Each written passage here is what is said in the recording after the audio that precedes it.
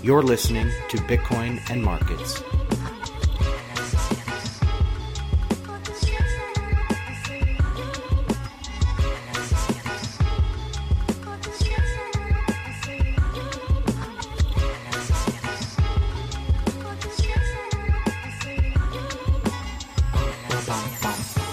Hey guys, welcome back to the show. My name is Ansel Linder. This is Bitcoin and Markets. Thank you so much for joining me. We have a jam-packed show. We go through the TumbleBit. We go through Italian banks again. We talk about drones. We talk about the NFL, of all things. Lots of stuff to get to. I jam-packed as much stuff in here. As you can notice by the time, this is the longest episode yet. I don't know what I'm doing. I'm just going crazy here. So I'm sticking to the format, the segments. So we have the bits and pieces, Altcoinville, featured article, and then Flashpoint at the end. So enjoy, and we'll see you at the end of the show.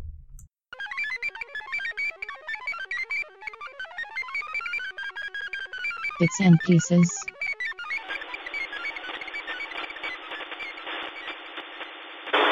Okay, let's talk about hardware wallets. Or I guess hardware oracles. They're a different thing.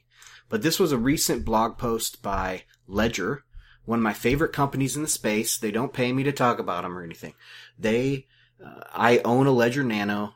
I think that they have very good customer service. They have very good products. So I recommend, if you're in the market for a hardware wallet, to check out Ledger. That's ledgerwallet.com if you want to go to their website. But they have this blog post about hardware oracles.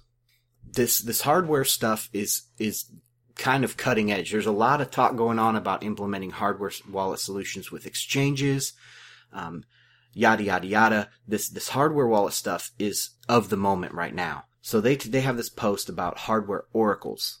So they talk about blockchain applications right now, the things that are being built out to rely on oracles. Smart contracts must rely on oracles. There needs to be a way to symbolize the real world events in digital space. So right now there's software oracles, and most of those are centralized services. Oracles as a service. They have a link to a service called Oracleize in this post, and I've never heard of them. It could be kind of cool. But there's a problem, they're centralized. You have to trust that third party. To get kind of around that, maybe you have a decentralized oracle where you pull from, or a distributed oracle where you pull from multiple sources. So if you want to know if the temperature was 25 degrees Celsius in a certain city on that day because you had a bet or you had some sort of smart contract that was going to initiate at 25 degrees Celsius, then one weather station might have it at this, but another weather station might have it at this. And so if you want to make sure you're getting the proper information, you could have a distributed collection of data and write software based on that. And then you're not necessarily worried about single point of failure on your oracles. So this is good. These are software oracles for certain things. I don't think they have applications with actual blockchain things yet. But the limitations that they specifically talk about in this article are for very micro instances.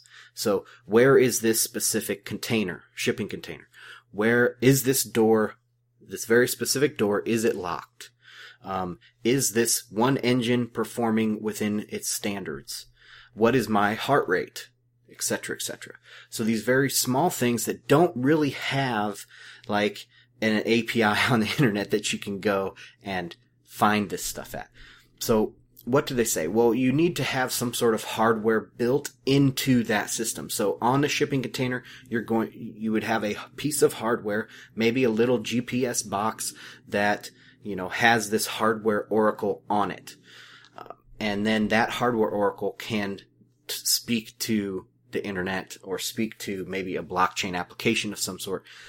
That I'm very skeptical of, but it goes into detail here. There's sensors and anti-tampering. There's private keys all on this hardware oracle that interface with the real world. And then this hardware oracle interfaces with a blockchain application. Again, I think this company is very good. They have very smart people, and they're looking at the future. You can see this company has a bright future because they're thinking about this and really moving forward with this type of thing, and I love it. But I am skeptical of physical assets on the blockchain. I'm thinking about writing a blog post or something like that for this topic specifically because, what I've been doing a lot of thinking about it. It's a hard problem. A lot of people talk about real estate on the blockchain or, car registration, titles of some sort on the blockchain, identity on the blockchain. I don't think those things are going to happen. And because right now there is two forms of consensus. It's like a dual consensus going on. You have the blockchain consensus, which does not rely on the real world. And then you have the real world consensus. I can feel my car. I can start it up. I can sit in my car and go someplace. That's physical world. If it gets in a car crash, how is that going to be represented on the blockchain? I don't necessarily want to make a transaction. Maybe it's stolen and I can't make a transaction. I'm going to have to go in and change the blockchain. A thief, a robber, a criminal does not care about the private key that's on the blockchain. And yes, you can have smart locks on your car or your house, but that doesn't guarantee the existence of that item. The blockchain guarantees the existence of my Bitcoin. That private key will have Bitcoin on it. No matter what happens. If someone steals my private key, they now have it, but the existence of that item is guaranteed by the network. And that is not the same for physical assets. The existence cannot be guaranteed by blockchain. So I don't see that those things mix, but that's a larger conversation. Maybe I'll get into that another time. Okay, this next story is not really related to Bitcoin. I'm going to try to tie it back in, but it is a technology story, and this is the new FAA rules surrounding drones. The link that I'll put in the show notes is to a summary of the new FAA rules, and it's dated June 21st, 2016. It goes into defining a drone, defining the operations of a drone, like the altitude it can go. It has to stay in the visual line of sight of the operator. It's defined as unmanned aircraft weighing less than 55 pounds, et cetera, et cetera. But the part that I found very interesting was this remote pilot in command certification and responsibilities. It's kind of in section 2 here. I'll just read a few of these points. Establishes a remote pilot in command position. A person operating a small UAS must either hold a remote pilot airman certificate with a small UAS rating or be under the direct supervision of a person who does hold a remote pilot certificate. To qualify for a remote pilot certificate, a person must 1. Demonstrate aeronautical knowledge by either passing an initial aeronautical knowledge test at an FAA-approved knowledge testing center or hold a Part 61 pilot certificate other than student pilot. Complete a flight review within the previous 24 months, and complete a small UAS online training course provided by the FAA. 2. Vetted by the Transportation Security Administration, the TSA. You must be vetted by the TSA. And 3. Be at least 16 years old. There's all sorts of stuff in here, but it's just crazy.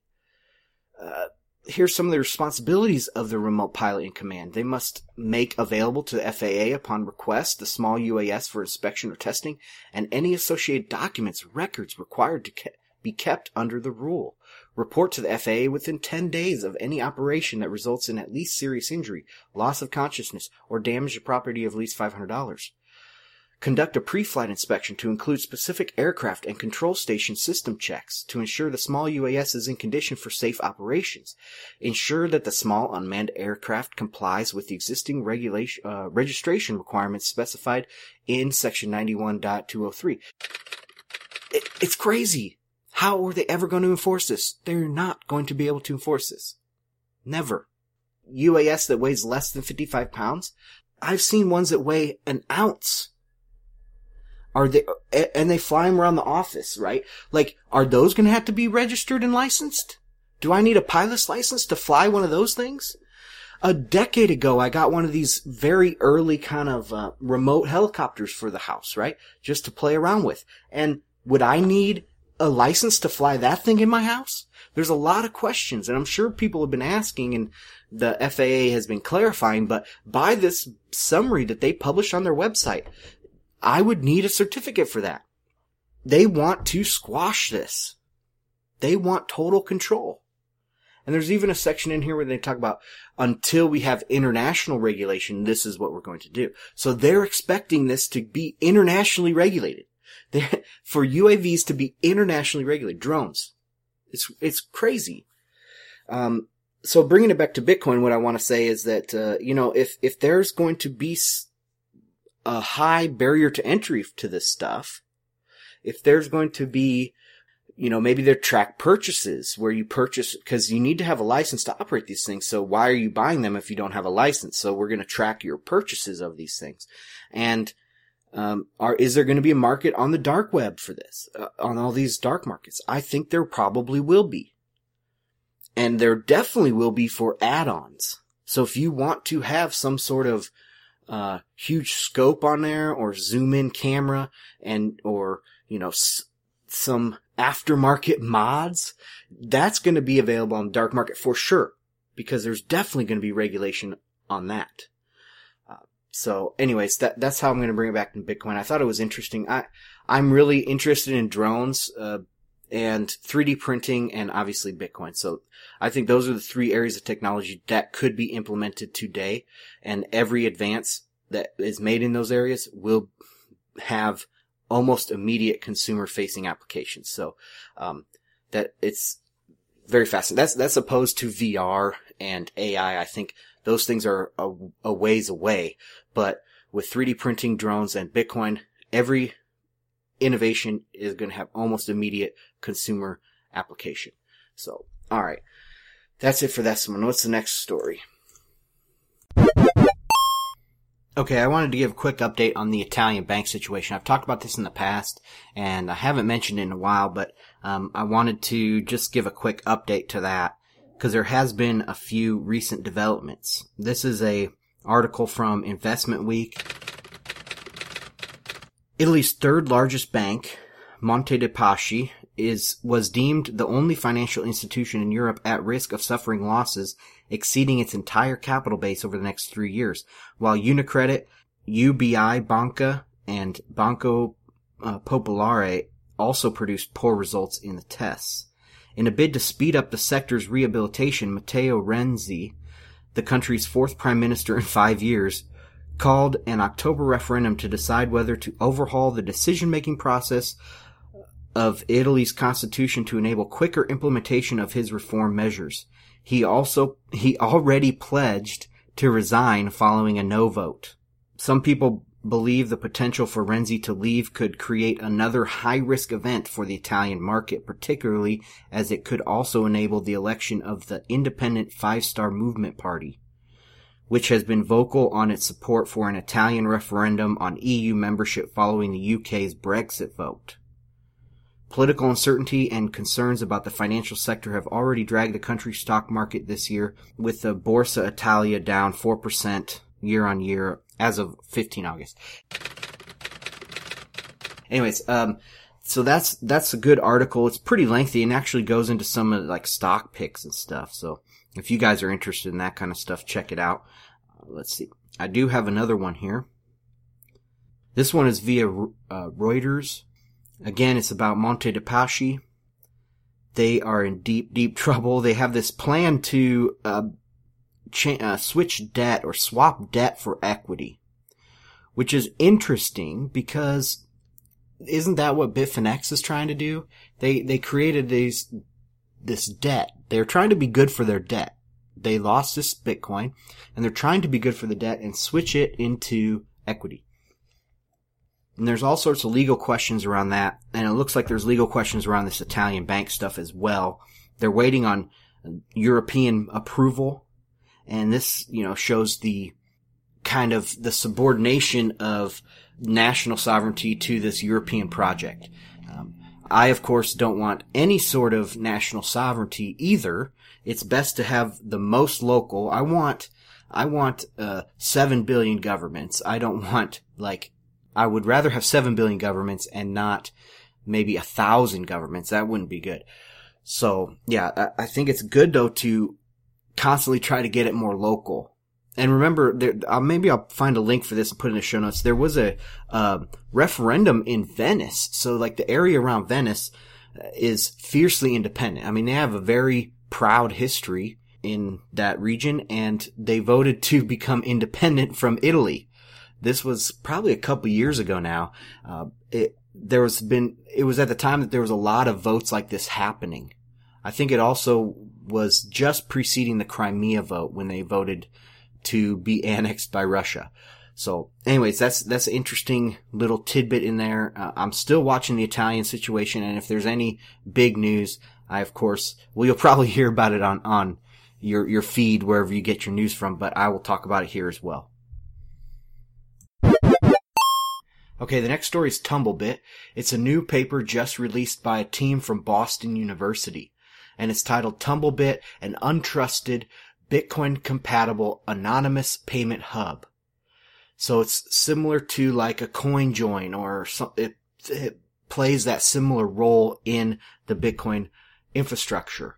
I'm going to read the abstract here. I'm going to link to it in the show notes so you guys can check it out. The white paper is accessible to all people. I think it can get as technical as you want to get, but, I read it last night and it was accessible to me. So I think that most people can kind of understand it, especially if they have read other papers in the past. But yeah, it's pretty good. Let me just go through the abstract here. This paper presents TumbleBit, a new unidirectional unlinkable payment hub that is fully compatible with today's Bitcoin protocol. TumbleBit allows parties to make fast, anonymous, off-blockchain payments through an untrusted intermediary called a tumbler. TumbleBit's anonymity properties are similar to classic Shamian, I think that's how you say it, Shamian eCash. No one, not even the tumbler, can link a payment from its payer to its payee. Every payment made via TumbleBit is backed by Bitcoins and comes with a guarantee that Tumbler can neither violate anonymity nor steal Bitcoins nor quote-unquote print money by issuing payments to itself. We prove the security of TumbleBit using the real/ideal world paradigm and the random oracle model. Security follows from the random RSA assumption and ESDSA unforgeability. We implement TumbleBit mixed payments from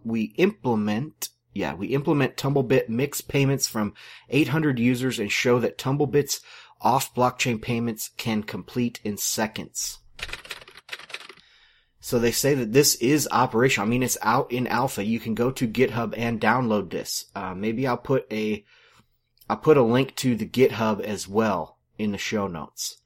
On the first page this is still, I think, the introduction, under the section TumbleBit Overview. TumbleBit replaces on-blockchain payments with off-blockchain puzzle solving, where Alice pays Bob by providing Bob with the solution to a puzzle. The puzzle is generated through interaction between Bob and the tumbler, and solved through an interaction between Alice and the tumbler. Each time a puzzle is solved, 1 Bitcoin is transferred from Alice to the tumbler, and finally on to Bob. 1 Bitcoin or more or less, I think that's just a stand-in value. This is very cool. It's a scaling solution, and like it says, it is compatible with Bitcoin today. It does not need SegWit, apparently. And so this is an example of scaling, right? These are off blockchain, but these are solutions that are untrusted, decentralized solutions on top of Bitcoin. And that is how we're going to scale this thing. Right now, scaling the block size debate, I've said in the past that it is going to be huge towards the end of the year. It looks as though the real news is going to be all the different types of solutions.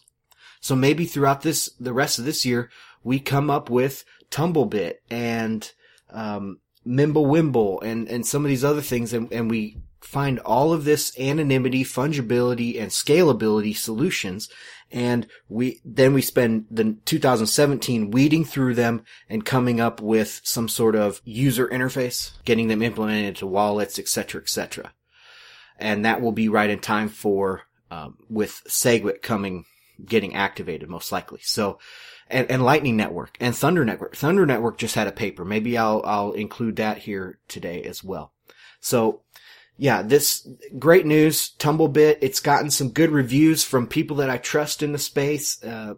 It's really cool. I mean, it's by this team from Boston University. So it looks like, Bitcoin is moving into academia. It's moving into these computer science departments around the country. And the innovation that's going to be coming out is just going to be mind blowing. So all these people that are worried about core being this evil empire type thing, this shows that this innovation is happening decentralized. It's happening all over the place.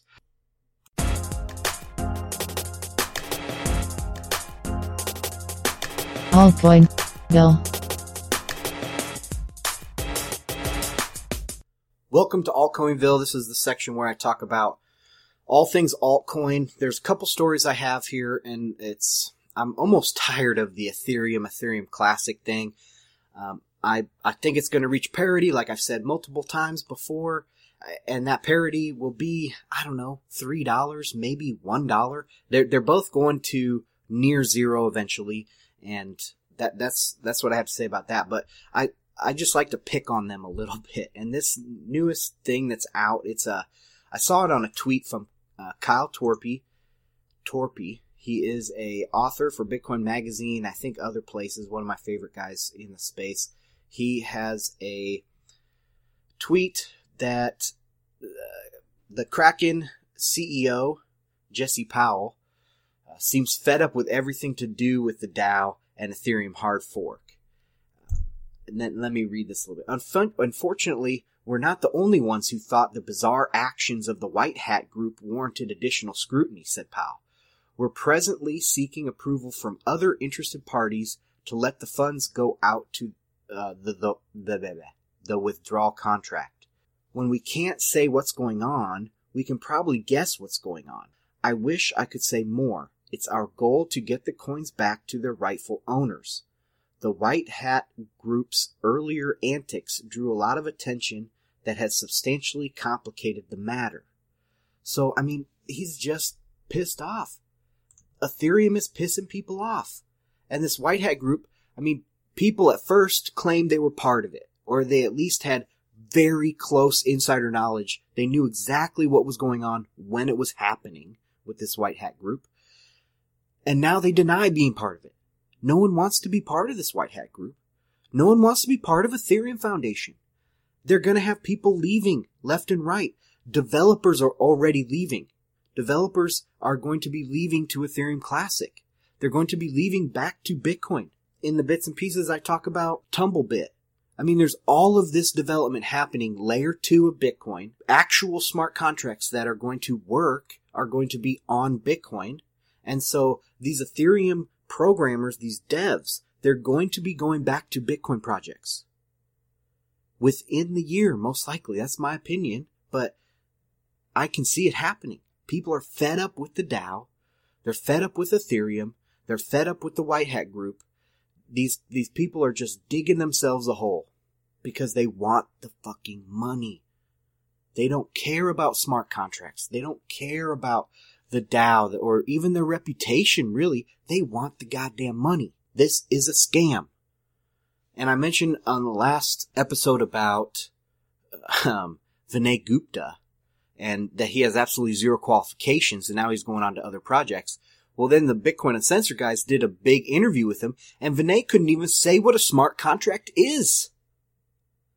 And then it was very hard to watch the first 5 minutes because he just is such a moron. And then the very end of the episode, I thought it was great. They asked him about mining. What is mining? And he had this long explanation that went absolutely fucking nowhere. And they said, okay, well, that's probably a good place to leave it. Thank you for your time. He looked like a moron. He has no qualifications. Zero. And I looked at his Twitter. He has almost 12,000 followers. Are they all like from Burning Man or something? Because I think he's into that scene.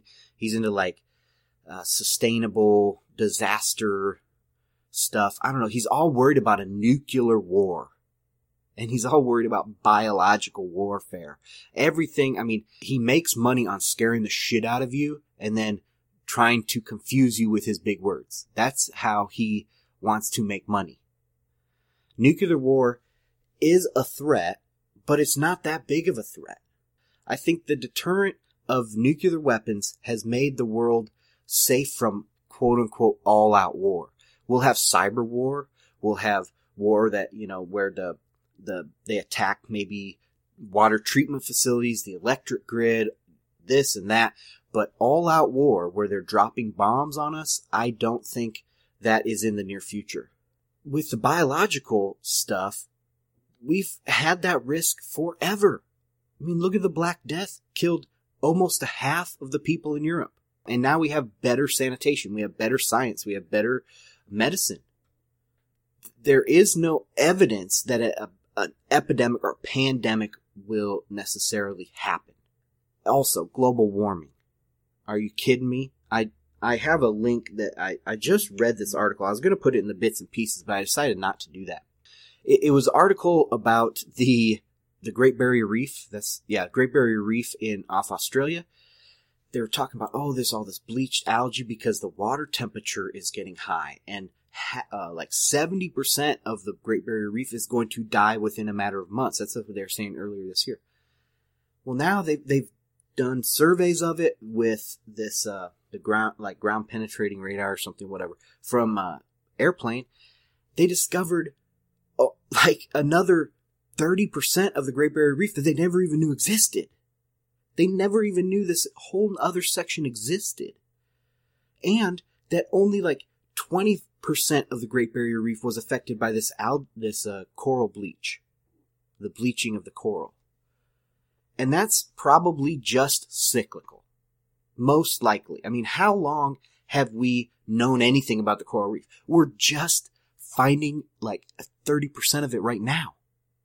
How can we ever know that we know nothing about it. And it's cyclical. It'll happen. The climate is cyclical. It's going to happen. There's lots of science now happening with the solar effect on weather, sunspots and solar flares and this kind of thing. So who knows, man? It's the solar cycle. It's just the natural cycle of the earth. We don't know. But to say it's to sell fear, that's what Vinay Gupta does, is he sells fucking fear. I can't stand him. I can't stand him. And people can't stand this white hat group. They can't stand Ethereum. I don't even, I'm working myself up for nothing here over Ethereum, but it's just so crazy and annoying, and that there's actually people that give it legitimacy still is beyond me. How is it at $11? The price of Ethereum, the hard fork Ether. How is it still at $11? I will never know. It's probably all market making volume and whales trading back and forth to each other to make it look good. Who the fuck knows? But it is not worth that. It is worth damn near zero. What happens on Ethereum? Nothing. Nothing happens on Ethereum except people lose fucking money. That's what happens. The lifespan is about over. Alright, next part of Altcoinville is going to be talking about Monero. This is kind of gotten headlines. It's a new altcoin. Well, it's not new. It's been around for a while. But it's gained some traction recently. It's related to Dash and Zcash in that it's uber privacy oriented. But Monero has much less scammy behavior. Dash had Instamine, and they have this a certain portion of their mining goes to marketing. There's also on Zcash, there's a lot of concern over inflation, the inflation model, the economics of it. Also, they have a pre-mine. So there's questions there. Monero, if you ask the developers, how much Monero should I buy? Is it a good investment? They say, no, don't buy any. Only buy it if you need it. Which, in the past, no one really needed Monero, so there wasn't a lot of volume. But now it looks like people might be starting to use it. So this is an article from Bitcoin Magazine by Kyle Torpy. Darknet customers are demanding Bitcoin alternative to alternative Monero. And I'll just read the intro here. The dark web has started to embrace Monero, a privacy-conscious alternative to Bitcoin. First, the operators of Sigint, a commonly used dark web email provider, decided to host a full node for Monero-light wallets. Then, an 8-month-old dark market called Oasis decided to allow vendors to accept Monero. Finally, Alphabay, the largest darknet market in operation right now, announced the first phase of Monero implementation on their platform. But here is a staff member from Oasis, which runs on donations. They made it clear that they're mainly interested in keeping their customers happy. That's why they implemented this. So, quote, users requested the Monero implementation. We wouldn't have done anything without their request. There are tons of other cryptocurrencies out there, and we obviously cannot implement them all. We will always be based first on our customers' feedback. People are requesting Monero because they're worried about this privacy. Right now, until these privacy things get implemented on Bitcoin, which looks to be coming in the near future, 6 to 12 months maybe. These layer 2 things. TumbleBit is out now. You can start, it's out in alpha, you can start using it if you really want to, or at least developing with it. So until these things get mainstream in Bitcoin, it looks like Monero, Dash, and Zcash, those options will be more popular. And according to Oasis staff member, Monero was the one requested by users. If you are going to invest in an altcoin, Monero might be one to do it because it looks like it actually has use cases. I did see some statistic that the 24 hours worth of volume on these markets in Monero was around $50, and that was last week. But of course, Alphabay, it just says they're implementing it. It doesn't say that they're actually accepting it right now. So when Alphabay does accept this Monero, maybe the volume will go up. Of course, cover your bases, look into it more, go to their website, read their white paper, maybe listen to some of those interviews the developers have done on the podcast, on different podcasts. Yeah, Monero looks like it could be good for the next 6 to 12 months. But once Bitcoin gets their anonymity stuff going, that probably will see a drop in value here. Anyway, alright, that's enough for Altcoinville. Let's get into featured article.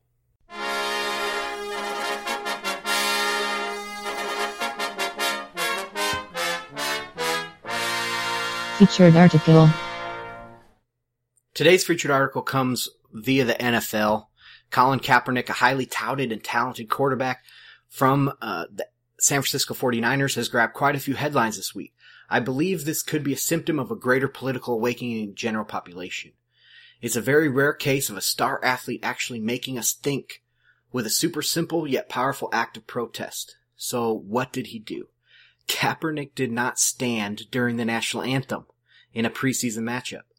He did so as a form of protest to bring awareness to the many injustices apparent in the United States. World leaders around from everywhere have called these very injustices in the United States human rights violations, as unarmed people get killed daily by police in the streets. And Kaepernick highlighted this by not standing for the national anthem. So why this story? It's a sports story, but it speaks to sovereignty and governance and things like that I do talk about on the show. Many of you out there, if you're like me, don't follow sports that much. I've probably watched one NBA game and one NFL game in the last 3 years. If that's you, I don't blame you. I think of sports as the opiate of the masses. People are so busy in the rat race that the 1 hour a day that they do get to relax, they'll turn on a game instead of reading a book or reading the news. Sports fills leisure time instead of learning about politics or rhetoric or economics, you name it. Sports also give the media something benign to report on. It's not that hard to report on sports. It's not provocative. But I want to talk about this story because of the segment, specifically because of the segment of society that this protest reaches, and that is the general male population. I have a couple clips here that I'm going to play about this story. But before I do that, I wanted to bring something up. Now, we as society, I guess, we are comfortable with the typical mold of the athlete. They are hardworking, loyal, giving their all on the field.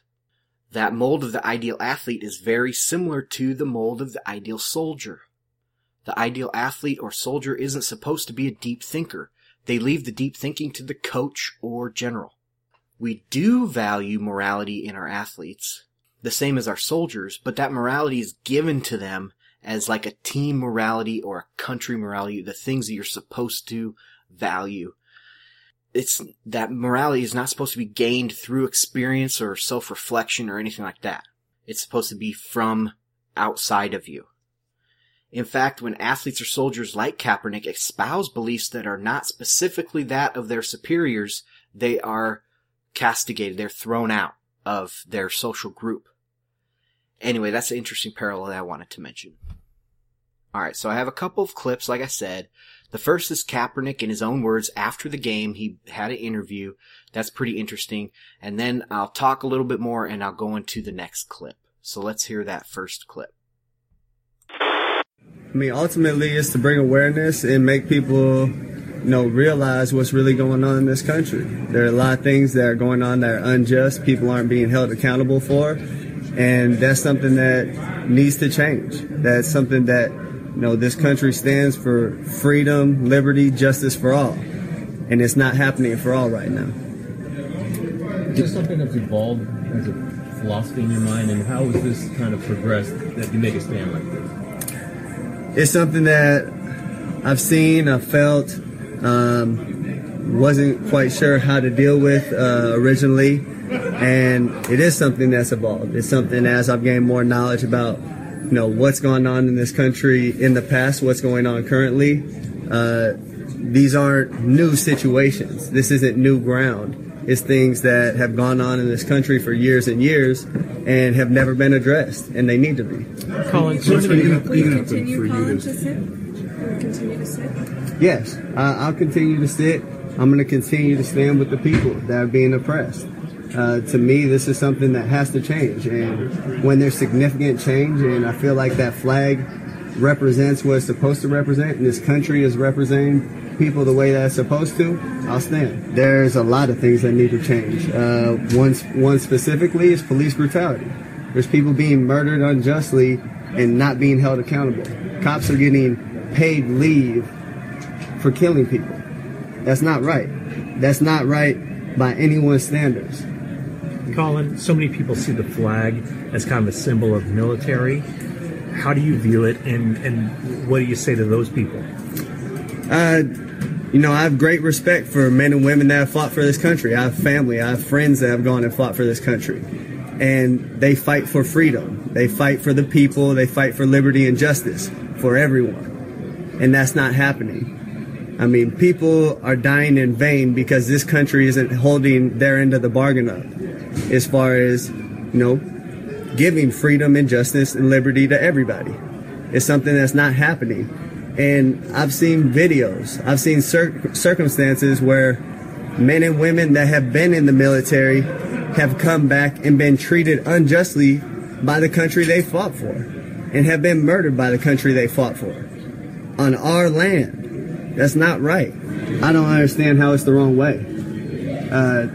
To me, this is a freedom that we're allowed in this country. And going back to the military thing, it's a freedom that men and women that have fought for this country have given me this opportunity by the contributions they have made. So I don't see it as going about it the wrong way. This is something that has to be said. It has to be brought to the forefront of everyone's attention. And when that's done, I think people can realize what the situation is and then really affect change. You think that the scenes is sort of an indictment against police? There is police brutality. Yeah. People of color have been targeted by police. Mm-hmm. So that's a large part of it. And they're government officials. They're put in place by the government. So, that's something that this country has to change. Mm-hmm. There's things we can do to, hold them more accountable, make those standards higher. You have people that practice law and are lawyers and go to school for 8 years, but you can become a cop in 6 months and don't have to have the same amount of training as a cosmetologist. That's insane. I mean, someone that's holding a curling iron has more education and more training than people that have a gun and are going out on the street to protect us. Okay, there's a lot in there. Did you notice, though, that he never once mentioned Black Lives Matter? And he only brought up the military when someone else did. He's very well spoken, and Kaepernick has clearly thought this out. He spent a lot of time thinking about this. It was a very simple act that inflamed the conservatives, made them lose their fucking minds. People responded by burning his jersey, calling him foul names, even saying he's quote-unquote un-American, whatever that means. All of a sudden, conservatives are the social justice warriors crying about political correctness. A simple act of not standing has exposed the statists in all parties. It's specifically drawn out the conservative social justice warriors, but many people think, this is interesting, many people think that social justice warriors, SJWs, are a liberal phenomenon. You know, centered around feminists, gun grabbers, gay rights activists. All those people are usually left-wing or left-leaning liberals. But being a social justice warrior is a statist phenomenon. Any statist can be triggered. It's not confined to the left or the right. And basically they're all the same now in the United States anyway. This was a very rare event, and it hit me, it surprised me, because it's so rare. A star athlete standing up for human rights in a very peaceful and provocative way, an intelligent way. Other people have done this in the past, even in the recent past have stood up for human rights. They talk about human rights and stuff, but they do so in a very accepted way. When they're supposed to do it, in a way that's not provocative. They want to do it in a way that, gets them points or builds their brand up, not something that is risky. Like Muhammad Ali, when he stood up about the Vietnam War, that was very risky. It ruined his brand. And this is going to ruin Kaepernick's brand. But it was damn near genius if you ask me. Kaepernick didn't even have to say anything, really. Just don't stand up and show respect or affiliation to the flag. The viewer has to think, and they have to come down in support for or against his action. Maybe this activity will spread. I hope it will. Now, it reminds me of my criticism of the Olympics. I don't get into sports very much because I don't follow a lot of sports, but I did talk about the Olympics since it just happened. And it kind of reminds me of that. So if you're from the US or North Korea, you can't say that I want to compete as an individual. You must compete under a national identity. You force the athlete to represent a nation. All the nation's evils and the nation's misdeeds, all the baggage of being part of a certain country, you force the athlete to represent that. And in this case, Kaepernick didn't think that represented him, so he didn't want to stand for the flag. And that's perfectly fine and honest. The state is always there to take credit for the athletic achievements of its population. There is no efficiency gained from that. I mean, if there was a crucifix there and everyone had to recite the Lord's Prayer before a sporting event or after they won a medal in the Olympics, we'd say that's crazy. But the religion of the state is always present. Okay. Speaking of this attitude spreading, the next clip was a huge surprise to me. I took it from ESPN's First Take. Without permission, don't tell anybody, but I did, I'm crediting them with it. Stephen Smith and Max Kellerman, I think those are the two guys, they had a great back and forth over a hugely broad range of topics. They used the term that I never expected to hear on ESPN, and that was, quote, the tyranny of the majority. And that's just an example of, like, the deeper things that they got into on this. It's a little bit longer, but as you listen, try to think of the target audience of this show and what it says about the state of the crisis in the United States, the unrest that's happening just under the surface. He's conscientious enough. He studied enough. He wanted to bring attention to it. He didn't drop any bombs on anybody. He didn't shoot anybody. He didn't harm anybody. He made a quiet, personal protest. And for people to react this way in an incendiary fashion, I'm going to agree with my man Sean King for the New York Daily News when he pointed out that's their problem. That's not Colin Kaepernick's problem. I've got more to say, but I definitely want to hear what you have to say, Max. But I don't really have a problem with it. Again, it's not the ideal way in which to do it. But what we must applaud to Colin Kaepernick more so than anything else, he personified what a protest is supposed to be. Colin Kaepernick is forcing you to take sides. That, to me, is the personification of what any kind of protest, quiet or otherwise, is all about. And I applaud him for that. But the irony for the people who complain about it, he should stand up, is that if it's compulsory, in other words, if you have to stand up or it's unpatriotic, then if you stand, you're not necessarily showing anything that's patriotic. It's not a choice you're making. It's something that everyone's supposed to do. How is that really an act of patriotism? And when people bring up veterans, which is nothing Colin Kaepernick brought up, he brought up a domestic policing issue. When people bring up, oh, the veterans stand, so you should stand, that's kind of a buzzword. It's a catch-all. Oh, back off, because when you hear veterans, who doesn't support our men and women in uniform, even if you don't support all of our foreign policy, we all support our men and women in uniform.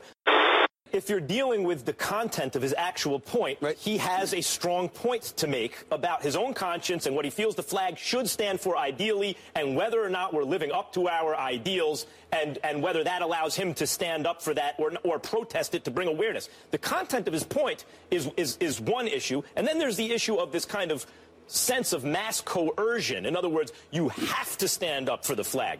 The thing about the United States of America that makes us different from many other places is not simply that we're a pure democracy.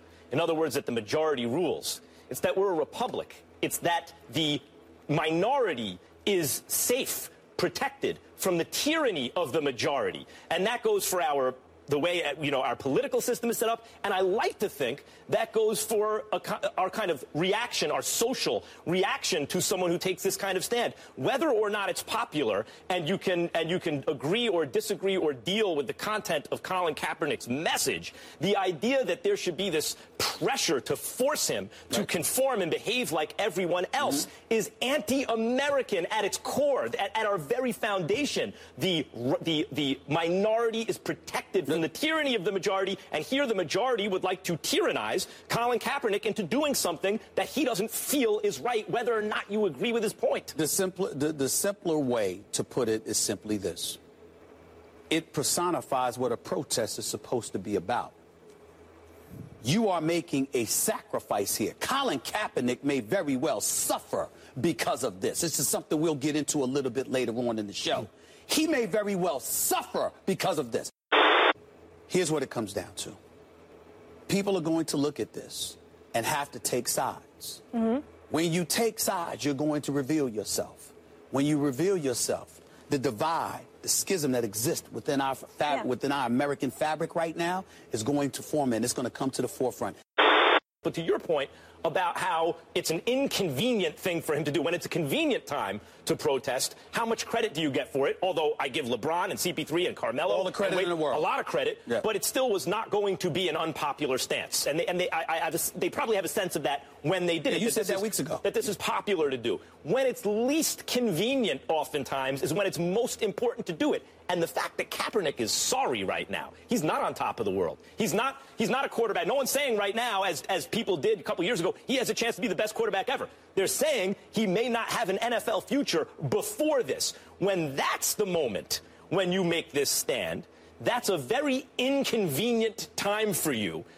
To me, making the protest more authentic. But I like it from the standpoint that if you're going to protest, this is the epitome of what a protest is supposed to be. You're supposed to have this kind of impact. Otherwise, why protest? And when you are protesting, if everyone sides with you, something's wrong with that picture. Something's wrong with that. It's not a genuine protest in the same way. Okay, I still can't believe that type of conversation had happened on ESPN of all places. Now I'm going to try and build a link back to Bitcoin. What does this all have to do with Bitcoin and markets in general? Well, this was a form of protest for Kaepernick. And I think for many in Bitcoin, owning and holding Bitcoin is a form of protest as well. Owning Bitcoin is kind of like a boycott of sorts, boycotting of savings in the national currency, which is the direct means of financing government actions. The reaction and coverage of Kaepernick's protest shows that people in the United States sense something is wrong, and they're receptive to a message. I mean, look at ESPN. People are really receptive to this message. I see the root cause of many of the wrongs here as money, where I doubt Kaepernick agrees with me, but that's how I'm going to tie this into Bitcoin. The money is the root of a lot of these evils. He might say that we need to hold people accountable instead of that money is the problem. And by money, I mean that it is the form of money that we use on a day-to-day basis. Money is the root of the problem. Unsound money leads to unsound government. Or that's repetitive though, because government is unsound already. Without the restraints of sound money, government has no fiscal limits to bad policy. So if they make a bad policy, there's nothing to stop them because they can just print more money. There's no profit motive. There's no loss. There's no risk because they just print more money. The only risk is the ballot box, which they buy off. Corruption can run rampant with unsound money. The people are bought off with largesse, known as welfare. Business models are built around constant upgrades, programmed obsolescence, as people's wallets are constantly fed by the never-ending well of printed money. People get a check in the mail every month, every 2 weeks, their welfare checks or their paychecks, whatever, and so that is building, the business models are built around this type of clockwork like that. The moral fabric of society is eroded as well because people don't have to earn their money. They get handouts from the government for being alive and voting. And that's not everybody, but 50% of people in the United States get some sort of federal assistance. Food stamps, welfare, etc. So if you have 50% of the population, I mean, that's most people. 51% would be most people. Okay, governments don't have to earn their tax dollars either because they can print to infinity. Corruption, loopholes, and scamming are rewarded in business and daily life and government. The honest work is laughed at. Their policies get more and more self-serving and corrupt. The main worry of government, business, and media becomes pacifying, not benefiting the citizenry. That's all what happens with unsound money. Most people out there don't have a platform or the balls to do what Kaepernick is doing. Bitcoin is a great way for that anyone can protest this system, along with gold and silver. But I do have problems with gold and silver, and I've talked about that in a past episode. So go back and find that. It's just my gold standard video. Basically, in Bitcoin parlance, a gold standard is a gigantic pre-mine where the governments and banks come out on top again. Bitcoin is different. It is a money free of national identity or a national stink. People say Bitcoin struggles from the association with dark markets or drugs. But why doesn't the US dollar struggle from the association with bombing weddings and hospitals, creating ghettos with broken families and rabid crime, killing millions around the world, spying on people everywhere? Owning Bitcoin is a form of protest against all of that. We are choosing to lend our savings not to government corruption, but to technological advancement. We are defunding the corruption. And lastly, I'll end with this one comment. More people will find Bitcoin as a form of protest. It's ethical money because it's purely apolitical. Alright, that's all I had to say about that. It might be controversial. I don't know. If you guys have more to add, please do so in the comments, or contact me on Twitter, whatever, and we'll hash it out. Alright, next up is Flashpoint. Flashpoint.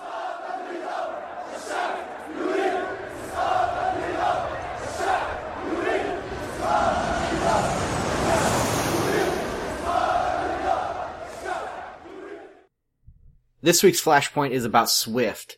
It's the global financial messaging system. This is a piece that I found on Fortune, but it's via Reuters. So I'm just going to read the first couple paragraphs here. SWIFT, the global financial messaging system, on Tuesday disclosed new hacking attempts on its member banks, as it pressured them to comply with security procedures instituted after February's high-profile $81 million heist at Bangladesh Bank. In a private letter to clients, SWIFT said that new cyber theft attempts, some of them successful, have surfaced since June, when it last updated customers on the string of attacks discovered after the attack on a Bangladesh central bank. So just breaking in here, they updated them in June on a string of attacks after the Bangladesh central bank, and now there's a new private letter that says there's still new attacks. So it looks like SWIFT is under massive attacks, and we haven't really read anything about this, but some of them, quote, some of them successful in that private letter. Alright, reading on. Customers' environments have been compromised, and subsequent attempts were made to send fraudulent payment instructions, according to a copy of the letter reviewed by Reuters. The threat is persistent, adaptive, and sophisticated, and it is here to stay.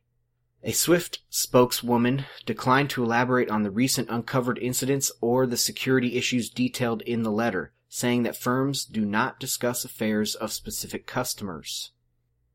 SWIFT has repeatedly pushed banks to implement new security measures rolled out after the Bangladesh heist, including stronger systems for authenticating users and updates to its software for sending and receiving messages. But it has been difficult for SWIFT to force banks to comply because the non-profit cooperative lacks regulatory authority over its members. So are they going to push for more authority? I don't know. It looks like they might be blackmailing these banks. SWIFT told banks Tuesday that it might report them to regulators and banking partners if they failed to meet a November 19 deadline for installing the latest version of its software, which includes new security features designed to thwart the type of attacks described in this letter. SWIFT is trying to coerce members into prioritizing cybersecurity by threatening to share confidential information about security lapses that banks want to keep private, said Shane Shook, an independent security consultant who advises central banks. Oh man, this is really bad. I mean, imagine if this was in Bitcoin, like some major exchange was having these constant hacks and you couldn't do anything about it because it was the system of record. It was what you had to use. Of course, I don't know if these banks are losing the money or if they are getting backfilled by maybe the Fed or other central banks. But this is a big issue. And they're just talking about passwords and getting people to install updates. I mean, this system is so archaic when you compare it to Bitcoin. We just talked about TumbleBit. Now compare that level of innovation and technology to SWIFT. It is ridiculous. And there's no amount of coordination these guys can do in the near term to compete. I mean, we're talking decades. And by the time decades happens, Bitcoin is going to be far and away used by people, used by central banks, etc., etc. So, I mean, there's no way they can catch up. This is just a really bad thing. And I think these central banks, as this happens, I mean, imagine if there's a crypto locker attack. If there's ransomware placed on these central banks, it's obviously easy to get into their systems, crypto locker a central bank, and ask for 100,000 Bitcoins. These central banks will have to move to Bitcoin. They will have to do it. And I talked about in a previous episode the Barbados Central Bank. They are looking at possibly being the first bank to actually hold Bitcoin as reserves. We'll see. Maybe by the end of the year. I don't know. But if these guys start getting crypto lockered, not just attacked on their SWIFT system, but actually their systems crypto lockered, central banks, big banks in these countries, major banks around the world get crypto lockered, game over. Bitcoin is going to be what all these hackers ask for? I mean, do you want to ask for, $80 million, or do you want to ask for $80 million worth of Bitcoin? That is a pretty easy one. Yeah, I think this is going to continue. It's going to get worse. It's going to drive a lot of these hackers. This is the new frontier for hackers. I mean, this is a honeypot right here. Central banks, big banks, crypto locker on these people. And now compare what they're doing, trying to get people to install updates to where Bitcoin is. It's ridiculous. So yeah, I expect this stuff to continue. There probably will be some leaks, some investigative reporting going on here. This would be very important area. If you are independent media out there and you are good at investigative journalism, go after this topic right here. Swift hacks, central banks getting hacked. This is major news that nobody is covering.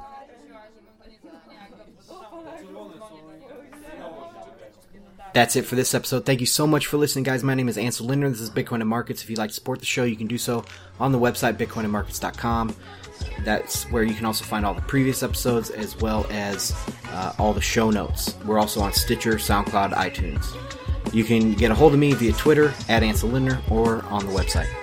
Thanks again. See you next time. Peace.